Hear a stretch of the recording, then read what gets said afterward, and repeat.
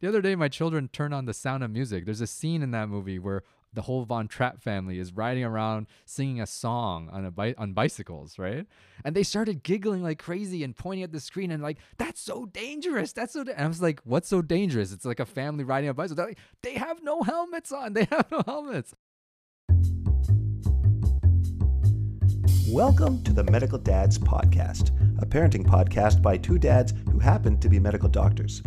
I'm one of your co-hosts, Dr. Stuart Harmon, a pediatric emergency room physician and father of four from Ottawa, Ontario. I want to be in the podcast. Daddy, do you know what you're doing? Can I play a game on your computer?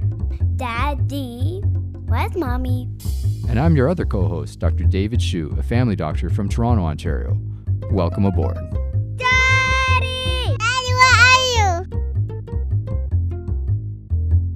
All right, Dr. Harmon, we're back for another week of Medical Dads. That's right, back for another week. Let's do this. Let's make some noise. Now, for those of you who are at home and have no idea, Dr. Harmon slept 1 hour last night after his shift, but he's still here recording. That just goes to show how much value we put in producing this show. Or how much effort we think it takes to make one of these episodes. Let's just wheel a carcass of a dead man and make him tell some jokes. Can literally do this in my sleep because I will be sleeping during several portions of this. Well, let's try. And you know what? This is a dangerous episode because I've been reviewing like our modus operandi, and sometimes we can get a little bit full of it when we start doing medical education, right? And today we are going to talk about a medical topic. We're going to talk about head injuries. So don't worry. I have the scissors. I'll snip the episode up if we get a little bit too verbose. Well, it's appropriate that I'm feeling kind of punchy right now. One, because it's a good pun for concussion mechanism, but also we tend to go on more tangents and get off the main topic more often when we're doing these a little tired. So perhaps that'll stop us from getting too medical, boring people too much. Well, let's start by talking about head injuries. Head injuries are actually a really, really common thing. Yeah. Right? I mean, all of us have hurt our head at some point, and as we go through our childhood, most of us, especially boys, are hurting their heads constantly. Oh yeah. Right? I mean, it's such a pediatrics thing. Kids hitting their head. It's like their bodies are designed to fall and hit their head. Right? Their coordination is poor. Their center of gravity is weird. Their heads are relatively large compared to the rest of their body. On the bright side, though, they're also designed to protect themselves from falls because they're not that tall. Right. So the distance that they have to fall isn't that much. And their mass isn't that huge. So the momentum involved is not that crazy at a young age. So that's the bright side. But the downside of it is that, you just get frequent head injuries. Yeah. And so parents are always looking at their child, especially when they're in the 2 to 3 year old range, and are like, he just hit his head. Like, what do we do? So maybe just as a quick thing, like, when should a parent take a child to a medical expert after hitting their head? If the child gets knocked unconscious, if after getting hit in the head, the child's having multiple episodes of vomiting, if after hitting their head, their behavior is bizarre, like they're acting strange and that's persisting. If after they hit their head and they're a bit older, like enough to talk, they don't remember or can't describe what happened. They have no recollection of hitting their head. These would be red flag features for me.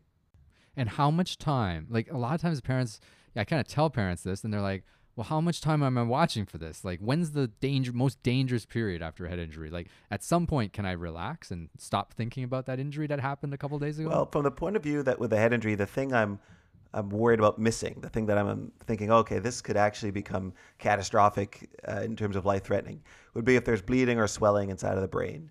And that generally is going to manifest these symptoms within about 6 hours. So, I mean, there's always weird little exceptions or things that don't follow the textbook. But if after 6 hours your child has not had multiple episodes of vomiting, they never lost consciousness, they're not complaining of a headache that's getting worse and worse and worse, and their behavior isn't extremely bizarre, then you can pretty much breathe a sigh of relief that, okay, you made it past the hump. You're more or less out of the woods. Now, as an emergency room physician for children, do you, when your children get hit on the head, do you do that thing where you wake them up throughout the night to check on their mental status? Like, that is an advice that many emergency rooms give patients. I myself have even attempted to Oh my do gosh. this, like, after, and found that this is completely silly. Like, your child is fast asleep, sleeping well. Let's try to rouse them and ask them a few questions. Do you know who you are? Where are you? Right? It makes no sense. It makes no sense. I tell patients specifically not to do that. That's part of my discharge instructions. It's in a lot of these handouts, when the emergency room gives you like the head injury brochure, right? They send you home with that thing.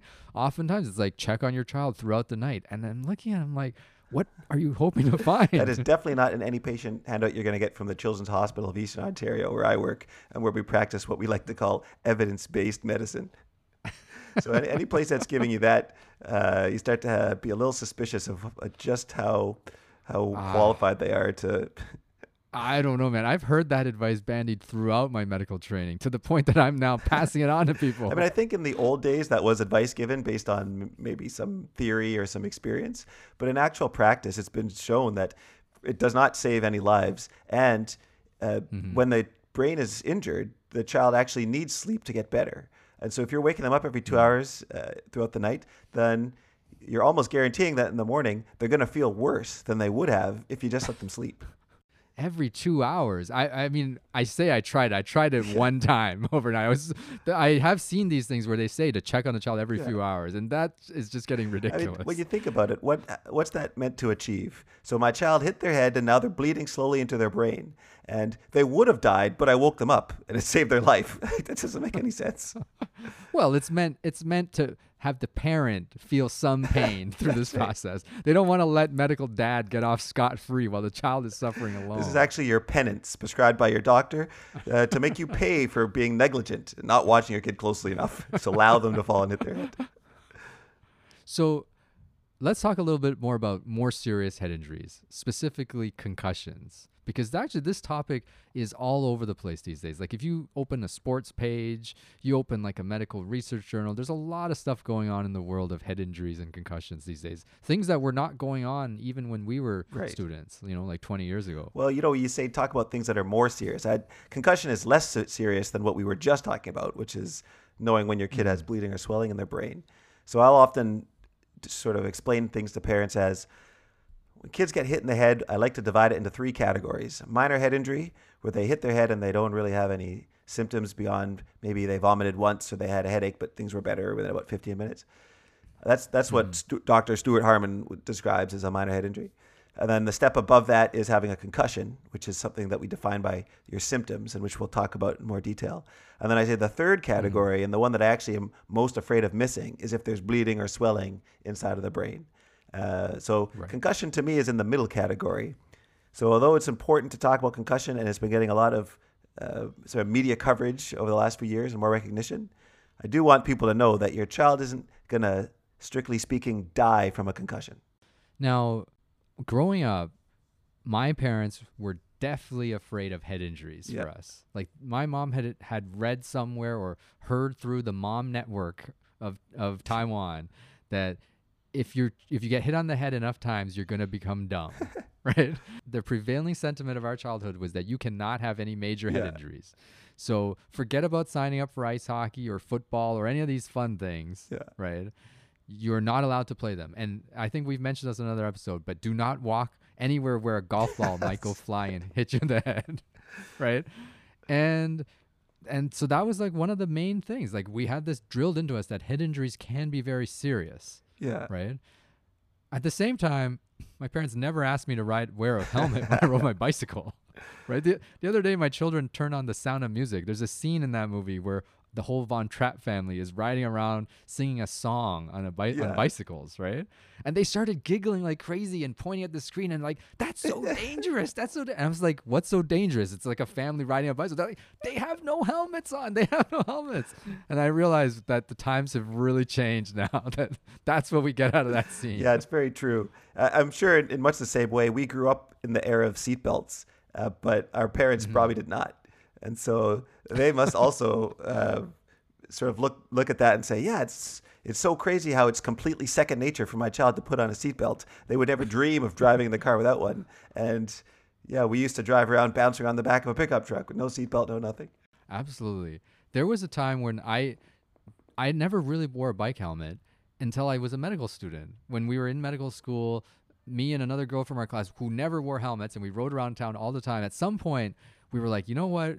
We meet all these patients in the wards, and I think I was at one point I met a patient with a serious head injury that developed permanent like brain injury, right? Like they went from being like a functioning adult to functioning like a child, and it was so like. I remember this vividly. I was like, I'm just going to put this ugly bucket on my head from now on when I ride my bike. It's not worth it.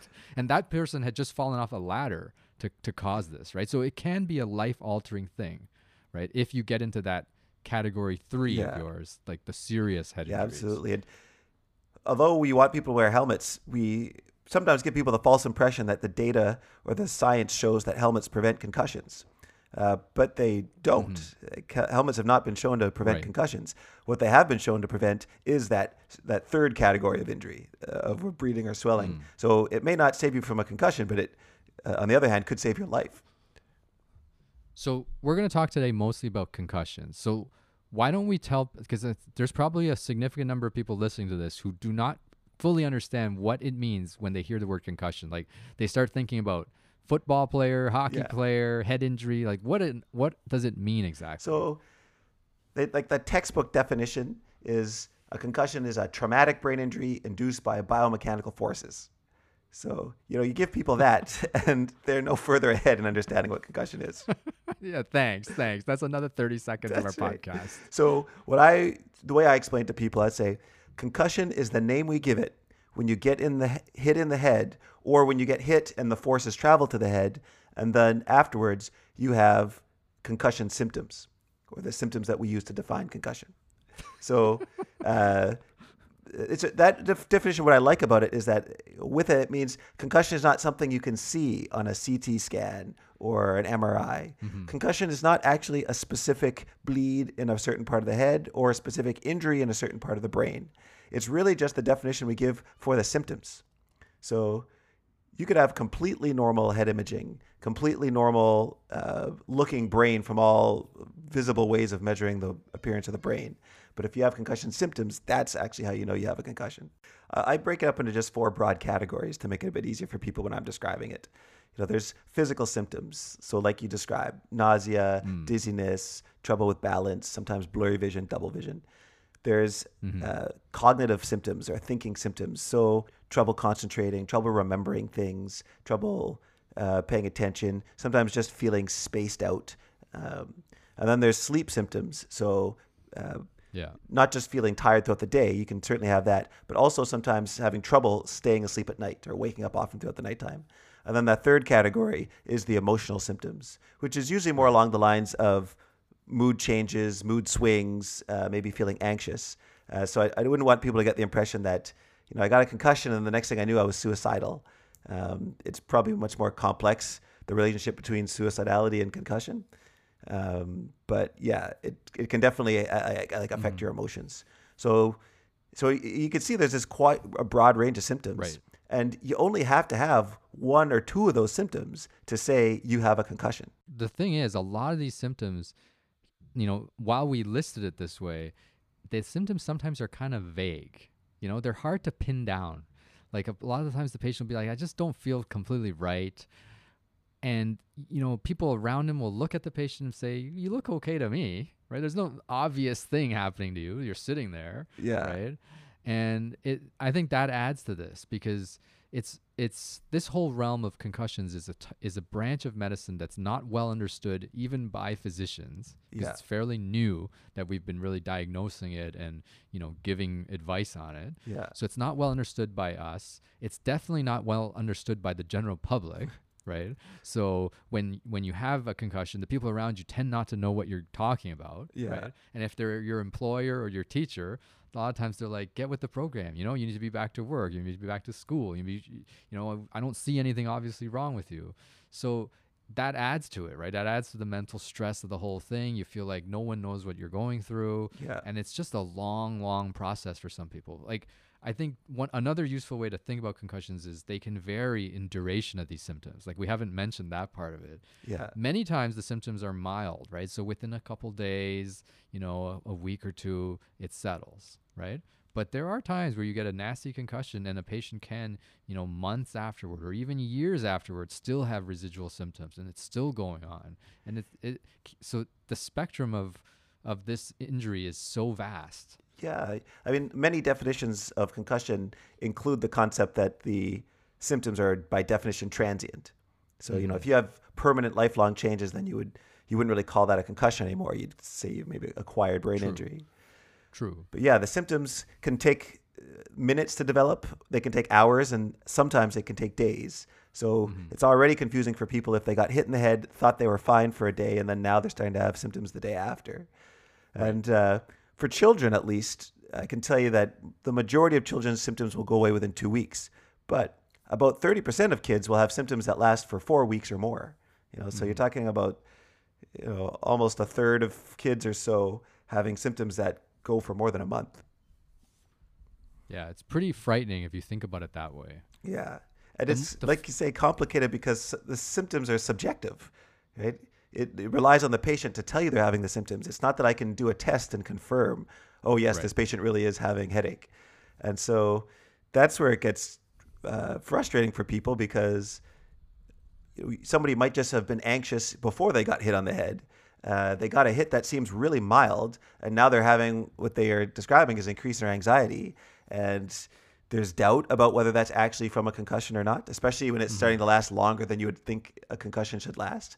And then it's also frustrating for the patient if it really is concussion related and they are having trouble getting people to buy into the idea that, no, these symptoms are caused by something. I'm not just anxious or imagining my symptoms, right? Right. I mean, the poster child for this thing is Sidney Crosby, the hockey player for the Pittsburgh Penguins. Right.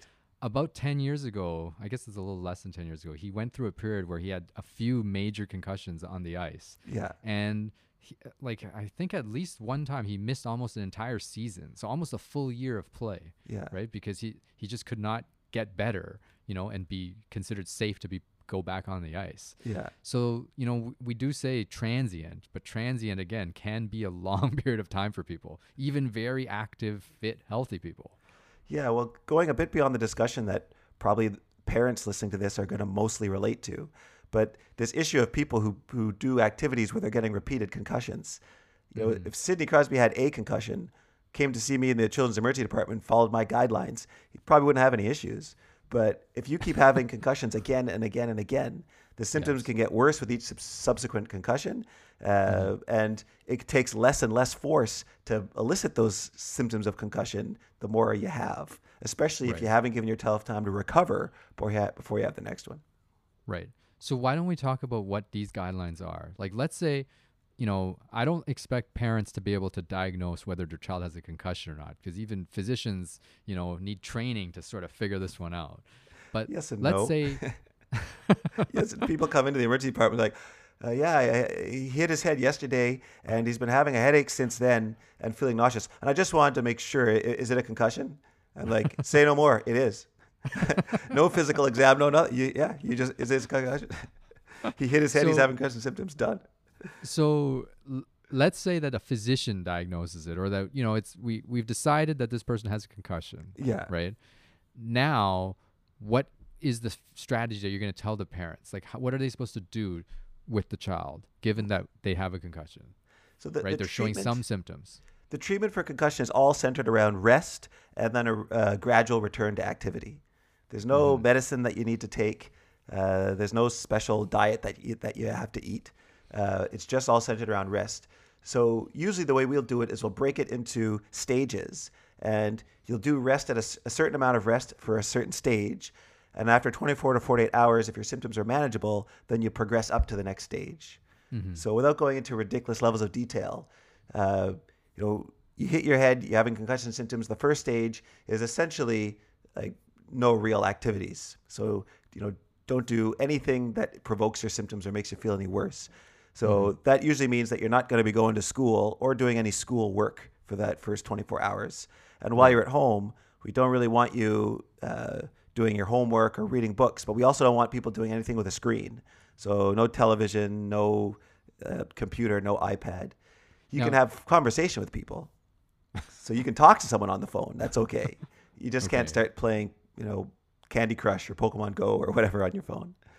Now, stage 1 I find interesting because you're mentioning now that the guideline is that they just should be resting for 1 or 2 days. It's not very long, right? Yeah, if we're talking complete rest, where you're doing no physical activity and no mental activity, that's not historically, the advice was different, right? If you go back like 15 years ago, there was a period where doctors were telling patients you should hibernate after a concussion. And the longer you hibernate and the longer you really let it rest, the longer you'll feel better. So some patients or people who've were given this old advice decades ago when they had a head injury will listen to this and be like, that's different from what they experience. Yeah, it's funny, these changes. I mean, in the time that I've been practicing, it's pretty much always been a stepwise return to activity. And the thing that changed the most is that it used to be, so you do say step 1, no physical, no mental activity, and you progress to the next step when your symptoms are resolved. And that could easily take a week. If we're telling people that even if you're doing everything right, it could take a couple of weeks to get better, if not a month, then you have a lot of people who, well, if I'm following my doctor's orders, I can't even turn on the TV for a couple of weeks. And what's changed with that is that now we tell people you progress to the next step as long as your symptoms are manageable. So you don't have to be completely back to normal. You just have to be saying, okay, I can manage with this symptom, and then you go to the next step. Right. There's this whole idea in neuroscience that if you use your brain and you activate it, you start to promote healing, as opposed to just not using it. Healing takes place more slowly. It's a similar concept with physical injuries, I suppose. Yeah, at least that's the theory. Although it could just as easily be you tell somebody to do no activity whatsoever, and you have 2 people with the same symptoms, the same mild headache or whatnot. Well, one of them has nothing to do but sit around and perseverate on their symptoms. Sit around all day thinking about oh man, my head hurts. Whereas the other person is now going to school, doing activities that can distract them. So that might be part of why people actually report fewer symptoms. Well, that's why my family is perseverating on COVID while we all sit at home and your family is at school moving on with the life. That's right. We're all just as sick as each other, but we're distracted. So that's stage 1. So you get a day or 2 of rest for a serious brain injury, concussion. But now after the rest period, you're cleared for a little bit of light activity, stage 2. That's right. Stage 2 would be light aerobic activity, something like a walking, at a medium pace, or a stationary bicycle, something like that. But you're not doing weight lifting or resistance training or that type of thing. Just light physical activity, with the goal being you just want to increase your heart rate a bit. Okay. And for many people, that is their activity level permanently, stage 2. But I guess there is a stage 3 for active people. So when can you move to something a little bit more active? So if 24 to 48 hours after doing light aerobic activity, you're finding, my symptoms are still manageable, then sport-specific activity. So, for example, somebody who plays basketball might start running or doing drills on the court. A soccer player might dribble the ball up and down, that type of thing. Right. So you're just trying to add movement to your aerobic activity, but you're not yet doing things where you could, have to use coordination, have to use a lot of complex thinking. So you don't want somebody actually trying to play a practice game of basketball where they got to really be following the game, where they have to be sharp enough not to get hit or knocked over. You're just doing the drills.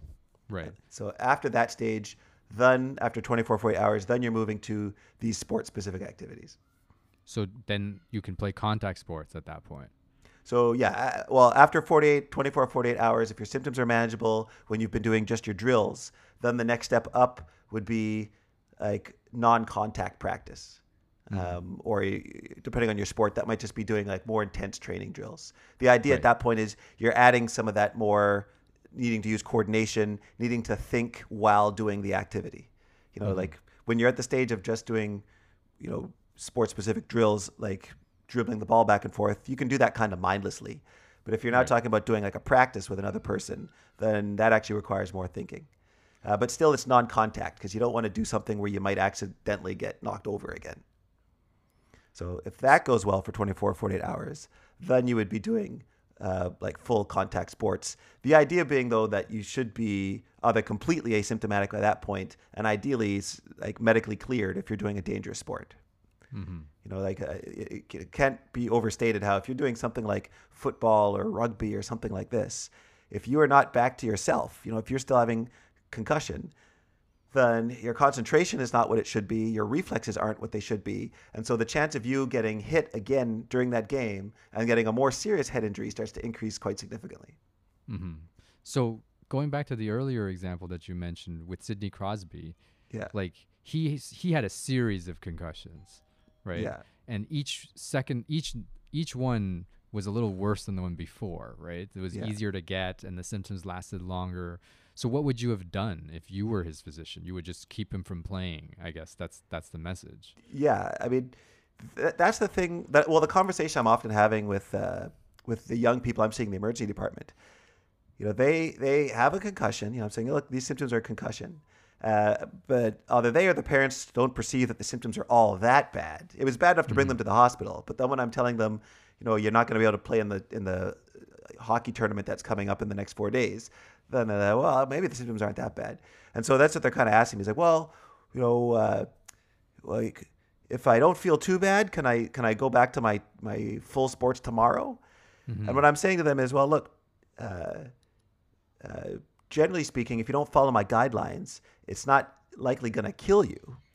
So if you are in the NHL and you playing in this tournament is the difference of millions of dollars, right? For $1 million, you might be willing to play that sport and then endure potentially, weeks, months, or years of persisting headache, nausea, dizziness, and, likely not being able to play much beyond that. But at your stage, you're not getting paid $1 million to do whatever it is you want to do this weekend. And so trying to persist in doing that may actually cost you from being able to do higher level activity down the road, especially if it leads to you getting more concussions. So if your goal is to one day get to the NHL, you're better off actually taking the rest now instead of trying to push it. So to answer your question then for Sidney Crosby specifically, if I was Sidney Crosby, I'd probably do what Sidney Crosby did. I'd push it and endure the pain and all the symptoms until I made enough millions to then say, you know what, now I'm stepping away. Really? You would have done that? I mean, there's this whole other part of concussions that we haven't really touched on, which is the area of where all the research is now, of what happens to people with these chronic concussions, right? Like they've had multiple concussions over their career. Usually we're talking about an athlete, right? Yeah. But sometimes it could be someone who's had multiple car accidents or something. And this conversation comes up a lot with football players and hockey players because what they've found now is, there's a lot of players who used to play. They're now in their 50s and 60s and, they die. A lot of them from, there's a very high incidence of substance abuse and mental health disorders. So when they die, they cut their brains open for autopsies and find that they have something called CTE, like chronic traumatic encephalopathy. So that we think what's happening is that these guys have banged their heads so many times that eventually, colloquially speaking, it turns to mush, right? Their cognition is just not there. They're emotionally, they're not able to manage. And they're identifying signs of this in people who are even in their 40s and 30s who've had multiple concussions. So, I would push back and say, even if you are a guy who's thinking about making millions of dollars, and there aren't that many of you guys out there, but if there are, you're also still weighing against the future of your entire life versus that money. Yeah. Right? Well, guaranteed no child, because this is a parenting podcast, right? So no parent right now who's listening to this has a child who is making millions of dollars, who currently right now playing that next game will earn them another $2 million. Now that's because you think no one in our audience is that wealthy? I don't think anybody under age 18 is likely going to be on a sports team that's paying them millions of dollars. Right? Like you don't make that kind of money usually. Well, true. Okay, yeah. From a parenting perspective, that is true. But there are children out there whose parents know they have the potential to be making millions of dollars down the road. Yes, that's a whole other thing, right? If you're thinking, well, yeah, they're not making millions of dollars now, but if they go to this tournament and they get scouted, then they will be making millions of dollars. Well, look. Like that's the bird in the hand is worth two in the bush. Right? You are much better off getting proper rest so that you have a chance of being well enough to one day make that millions. Right. For most children, and I've seen this in the clinic with head injuries, but with other sorts of MSK, like musculoskeletal injuries also, Yeah. is that the child, they're a competitive athlete, they're a high school level athlete, they're pretty good at what they do. It's important for them. They've been training for this tournament for years, right? Like they've been wanting to go to nationals, for months, and now their ankle is sore, right? Or now they've had a concussion. Like, can they still play? And it doesn't matter what type of injury it is, but when it comes to athletics, there's this whole idea that, you want to push your body to the limit, right? And I'll know when my body tells me that I can't go anymore, right? Yeah. Don't nobody else tell me when that happens. Yeah. And I mean, that's part of the culture of sport, right? And the unfortunate side of it is that we tend to disregard these little niggling injuries. It's not that different from the culture of, people in the medical specialties, right? I'm going to go to work no matter what. Work will be the last thing to go. I'm going to grind 80 hours a week, and I'll be the last to know when it's time, when I'm burnt out. Yeah. Same kind of idea that, I think people need to be a little bit more aware of the bigger picture at work in all of these scenarios. Well, there's a very specific case that's a high profile case in Ontario about a high school rugby player who had multiple concussions and even told her teammates, I've been having headaches and these things, but the only way I'm not playing in their championship game is if I die. She actually said something along those words. And so anyway, what happened? She played while concussed, got dropped on her head, someone picked her up and dropped her on her head, and then she had a sudden brain swelling and then actually died, on the field. Terrible. So.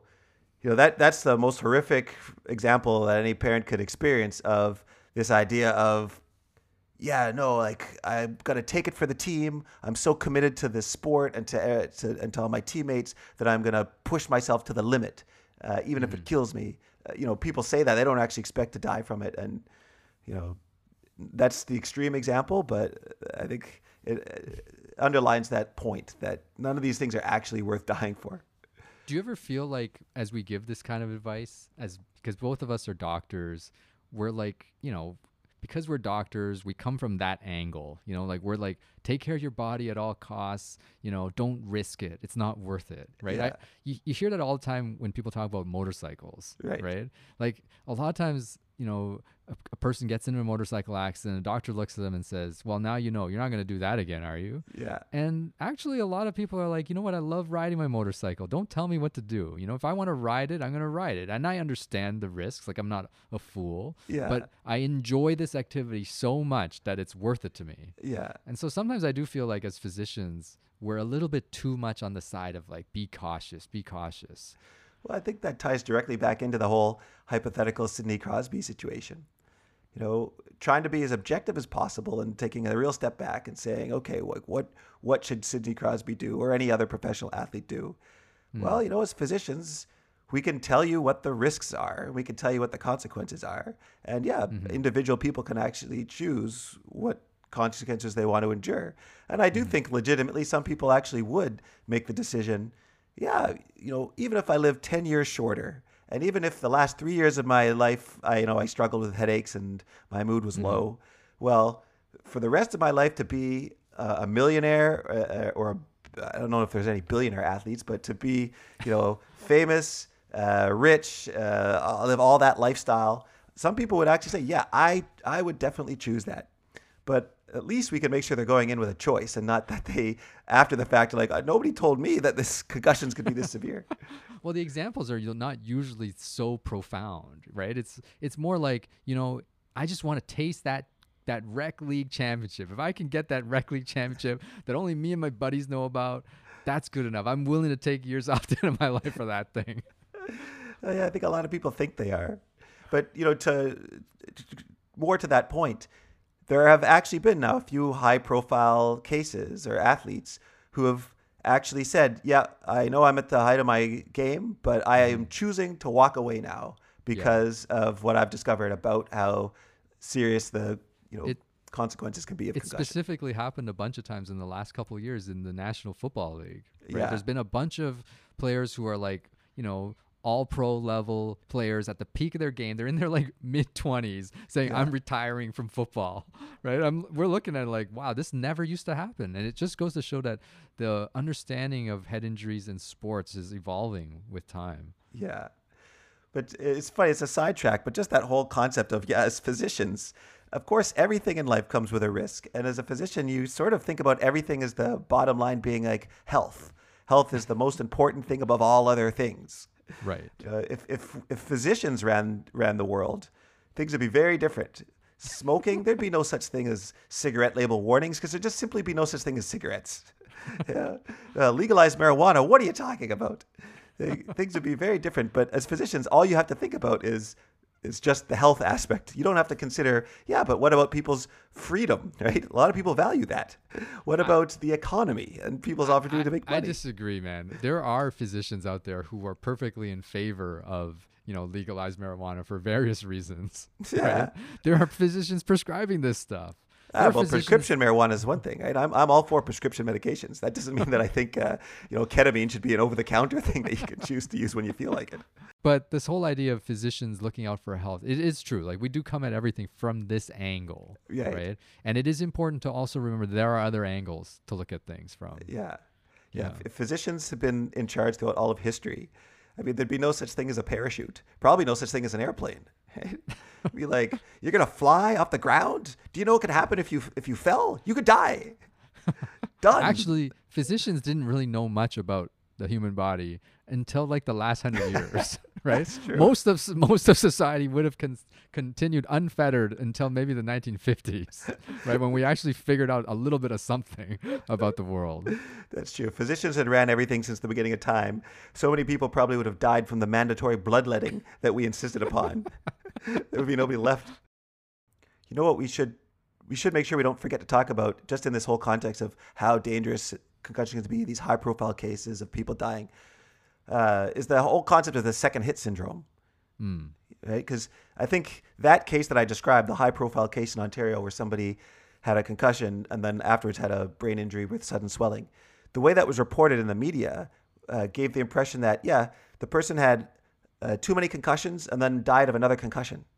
And when you, the sort of medical name for that is second hit syndrome, which gives a lot of people the impression that, you can get another concussion that's going to just kill you, which is, that's the understanding a lot of parents have, and they live in a real fear of this. Right. I've heard parents say, I'm okay with my kid playing hockey until they get one head injury. Then I'm pulling them out. Yeah. Right? Because the second one is going to be the bad one. And that isn't exactly what we're talking about. Yeah. Well, so this second hit syndrome thing, it's actually not that clearly elucidated a medical concept. One could even say it's a little bit controversial, but the idea is that when the brain has had multiple concussions, you can get another injury that would, under regular circumstances, just be enough to probably give you concussion symptoms. But instead, you get this rapid swelling in the brain, over the course of minutes, and then people have died from that. So it's mostly defined or characterized by case reports. So it's happened a handful of times. People have collected that all together to try to write about it as a medical entity. But I think the takeaway point is that it's not that they truly died of a concussion. It's not that they hit their head, had concussion symptoms, and we said, oh, then by definition that's a concussion, and then they just died. It's probably better to think of it as if you go back to sports or dangerous activities while still suffering symptoms of a concussion, then you could be prone to getting a more serious injury than a concussion that can be life-threatening. And so, although that is extremely rare, it's just one more good reason to follow the instructions we're giving for slow return to activity and not putting yourself in a dangerous situation until you've fully recovered.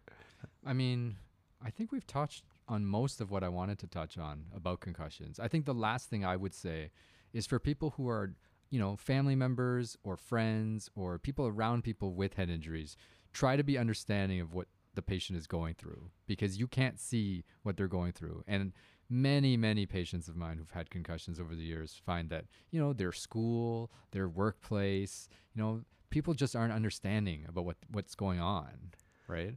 Yeah. And if you take anything away from this episode, one is protect your brain, protect your kid's brain. But two, when people do have concussions, let's, give them the time and the space to get better slowly. And don't try to put more pressure on them to get better on what we perceive it would be a normal schedule, because sometimes there is no real schedule for this kind of thing.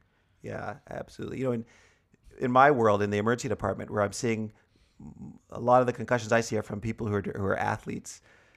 There's that idea of maybe want to take things slow, and you as the parent or the friend have to be accommodating to that. And then there's a flip side where you actually have to be the parent telling them, look, you got to slow down, because some of these kids, they just want to get back to their sport so badly, or they feel such pressure to get back to the sport that they do need to hear it from somebody that, look, it really is okay for you to miss a few games, and you'll play more of your sport in the long run if we rest up now.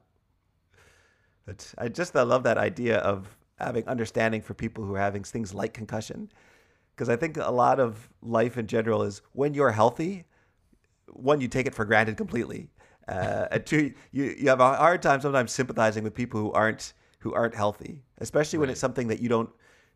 A good example is, we all know what it's like to have a cough, right? All of us have had a cough at one point or another. But when you don't have a cough and someone around you does have a cough that won't stop, invariably you start feeling like, well, stop it now. Okay, you could stop a little bit. You could try harder to not cough so much. Until you're the one with the cough, and like, you're trying everything, you're holding your breath, you're trying not to swallow, and the cough just keeps coming. That sounded a lot like me trying to tell my 4-year-old son to stop clearing his throat. Right? Like, stop it. It's really annoying. Like, I know you're doing it on purpose. Yeah. Well, next week's episode, motor tics. Motor tics and how kids can't control them. Well, okay. Let's change topic briefly before we go. Yeah. Because I wanted to fill people in on what else has been going on, because we can't just talk about medicine for the whole hour. Now, did we just talk about medicine? Now, a few weeks ago, we talked about board games, right? Yes. And so I went and took some of your suggestions for board games and purchased these things online. And I got to give you some feedback about the games we obtained, because specifically we were looking for games that would be good for a 4-year-old. Yeah. Right? So we started, I purchased Picture Charades. Nice. And Uno. Okay. Right? And then I realized my son is not able to intellectually handle either of these games. He can't handle picture charades. He couldn't handle Picture Charades. Like, you tell him, pretend to be a monkey, and that's beyond him. Well, I'm holding up the card, right? Yeah. I'm like, you got to act this out, right? So the card would have like for example, like a crossing guard holding a stop sign, right? Yeah. So then my son would just stand there frozen in place, acting like he's holding a stop sign, right? And then the funny thing was, I realized, because he's 4, and maybe it's because of COVID, and maybe we don't watch enough television or something. He just doesn't have any contextual awareness of knowing how would you act like a police officer? Right. Like, my daughter could do it, right? My daughter's like, okay, police officer, you slap some handcuffs on somebody, you pull them behind bars. My son just kind of looked at it and was like, I'm just going to hold up the stop sign, right? And then I was like, well, what does a police officer do? And then I realized, well, you don't watch TV. You have no concept of what a police officer actually would do. Shoot black people? Well, He's like, I'm Asian. Police officers never interact with me. Yeah, so that game was, but then the funny thing, like the thing about this is that if people out there are thinking about obtaining this game, for a 4-year-old, I say go for it, because what actually ensues is like golden, right? Like, my son starts looking at the charade and just starts just doing random actions, right? His impression of a teacher is actually a person that's dancing and jiggling, right?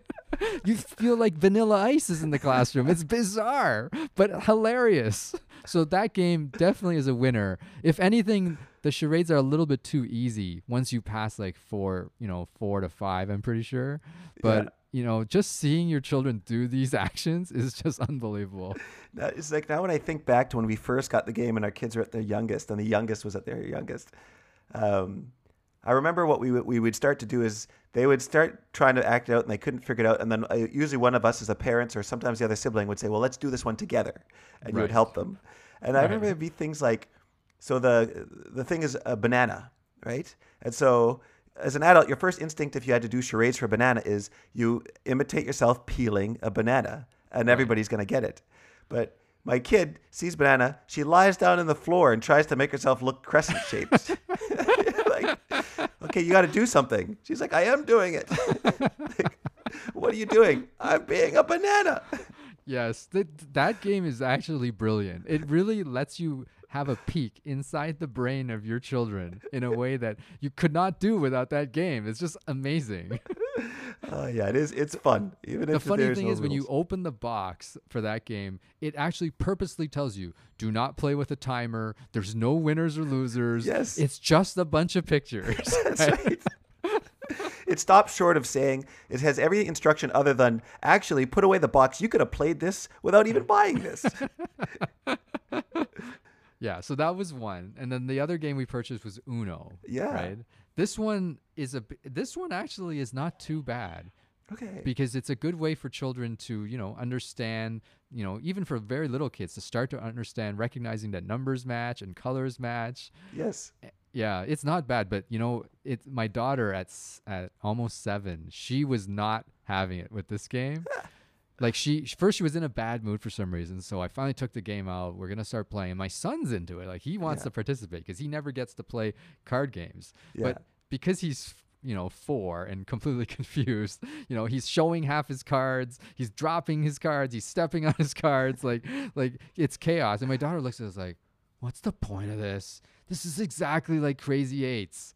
Like, it's the same. What's the difference?" Right? Which is precisely my whole take on Uno for all these years. That's what it is. It's Crazy Eights for 4-year-olds. But actually, you know what? In this day and age of screen time and social media bombardment, blah, blah, blah, some good old-fashioned board games, you really can't replace them. It's actually well worth your while as a parent, I think. It really, I mean, especially if you're viewing it through the lens of, this is about family time and us spending time with the kids.